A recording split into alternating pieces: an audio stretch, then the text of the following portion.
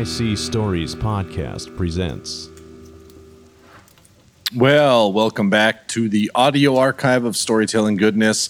I know I said I was going to start this longer form novel series, but because of some recent things that popped up, some opportunities I have, I need to get some back-end logistic things figured out. So because of that, and because I really enjoyed the dive into the world of the fairy tales of Hans Christian Andersen over the last episode. And I decided, you know what? I'm going to sit here in this space a little more. I'm going to share some more of these tales. There are a billion of them. Today's is going to be another fairly short one, although I am going to share a couple more coming up that are the real fairy tales behind some popular stories that I think you guys are going to find interesting. So for today, and in an effort to keep things short and sweet as we get in and out of here, I don't want to harp too much on all the normal stuff with the website and the Buy Me a Coffee page, all that. All you need to know is visit AICstories.com. You'll find everything you need right there. And for today, we're going to jump into a story, another issue of the Fated Words series. It's number 57 in that series, if you can believe it. It's a story from Hans Christian Andersen once again, and it's this time a story called The Goblin and the Huckster. And it's kind of a look at, well, I guess a look at humanity in a sense, and what people deem useful in times of tragedy or chaos or things like that. So we're going to get right into it. This is The Goblin and the Huckster by Hans Christian Andersen.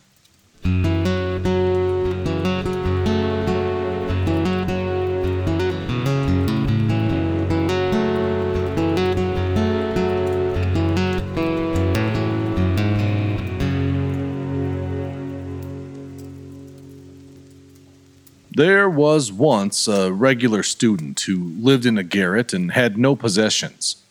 And there was also a regular huckster to whom the house belonged and who occupied the ground floor.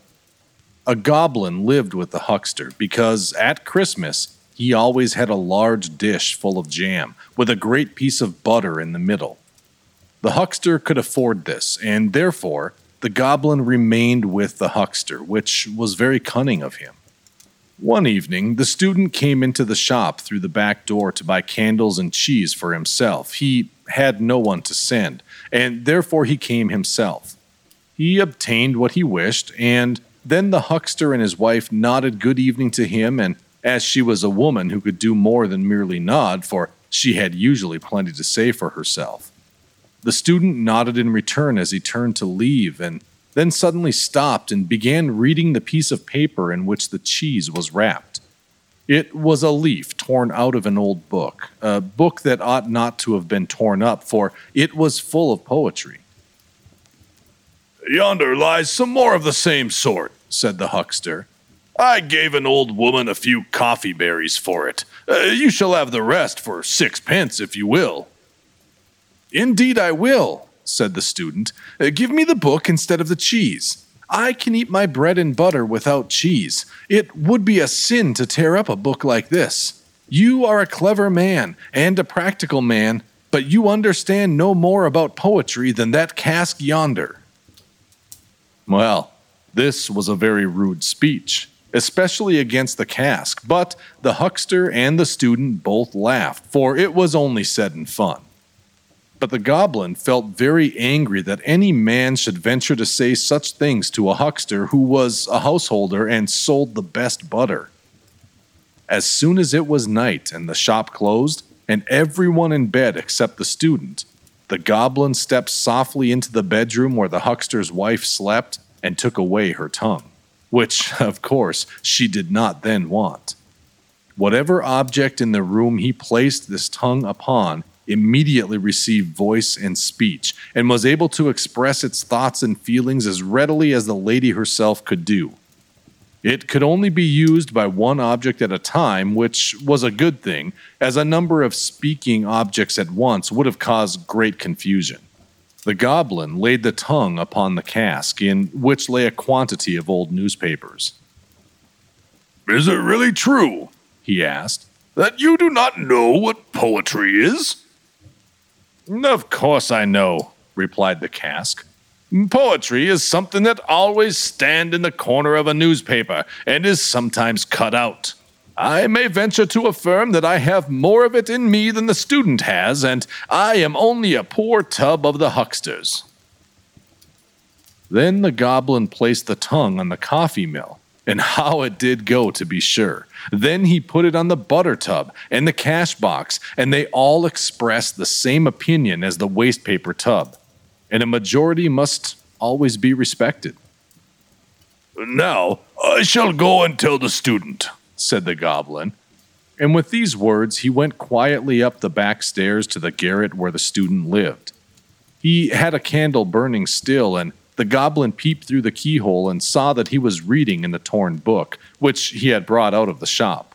But how light the room was! From the book shot forth a ray of light which grew broad and full like the stem of a tree, from which bright rays spread upward and over the student's head. Each leaf was fresh, and each flower was like a beautiful female head, some with dark and sparkling eyes, and others with eyes that were wonderfully blue and clear. The fruit gleamed like stars, and the room was filled with the sounds of beautiful music. The little goblin had never imagined, much less seen or heard of, any sight so glorious as this. He stood still on tiptoe, peeping in till the light went out in the garret. The student no doubt had blown out his candle and gone to bed, but the little goblin remained standing there nevertheless, and listening to the music which still sounded on, soft and beautiful, a sweet cradle song for the student who had lain down to rest. "This is a wonderful place," said the goblin. "I never expected such a thing. I should like to stay here with the student." And the little man thought it over, for he was a sensible little spirit. At last he sighed. But the student has no jam." So he went downstairs again into the huckster's shop, and it was a good thing he got back when he did, for the cask had almost worn out the lady's tongue. He had given a description of all that he contained on one side, and was just about to turn himself over to the other side to describe what was there, when the goblin entered and restored the tongue to the lady. But from that time forward, the whole shop, from the cash box down to the pine wood logs, formed their opinions from that of the cask. And they all had such confidence in him, and treated him with so much respect, that when the huckster read the criticisms on theatricals and art of an evening, they fancied it must all come from the cask. But after what he had seen, the goblin could no longer sit and listen quietly to the wisdom and understanding downstairs. So, as soon as the evening light glimmered in the garret, he took courage, for it seemed to him as if the rays of light were strong cables, drawing him up and obliging him to go and peep through the keyhole. And while there, a feeling of vastness came over him, such as we experience by the ever-moving sea when the storm breaks forth, and it brought tears into his eyes. He did not himself know why he wept, yet a kind of pleasant feeling mingled with his tears. "How wonderfully glorious it would be to sit with the student under such a tree." But that was out of the question. He must be content to look through the keyhole and be thankful for even that. There he stood on the old landing, with the autumn wind blowing down upon him through the trap door. It was very cold, but the little creature did not really feel it, till the light in the garret went out and the tones of music died away. Then how he shivered, and crept downstairs again to his warm corner, where it felt like home and comfortable.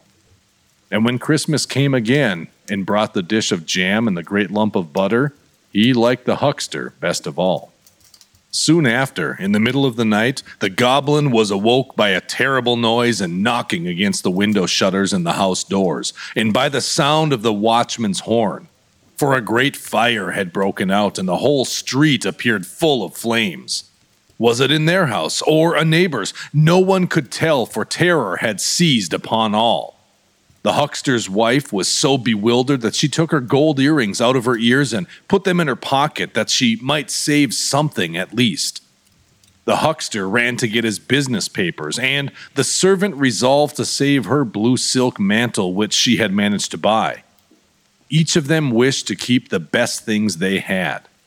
The goblin had the same wish, for with one spring he was upstairs and in the student's room, whom he found standing by the open window and looking quite calmly at the fire which was raging at the house of a neighbor opposite. The goblin caught up the wonderful book which lay on the table and popped it into his red cap, which he held tightly with both hands. The greatest treasure in the house was saved, and he ran away with it to the roof and seated himself on the chimney.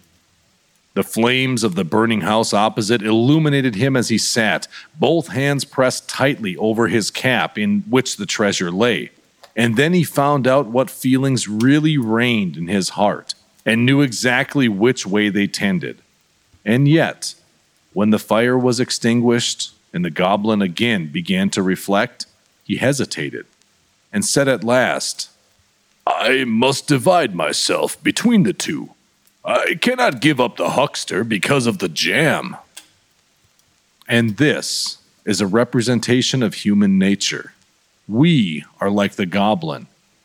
We all go to visit the huckster because of the jam.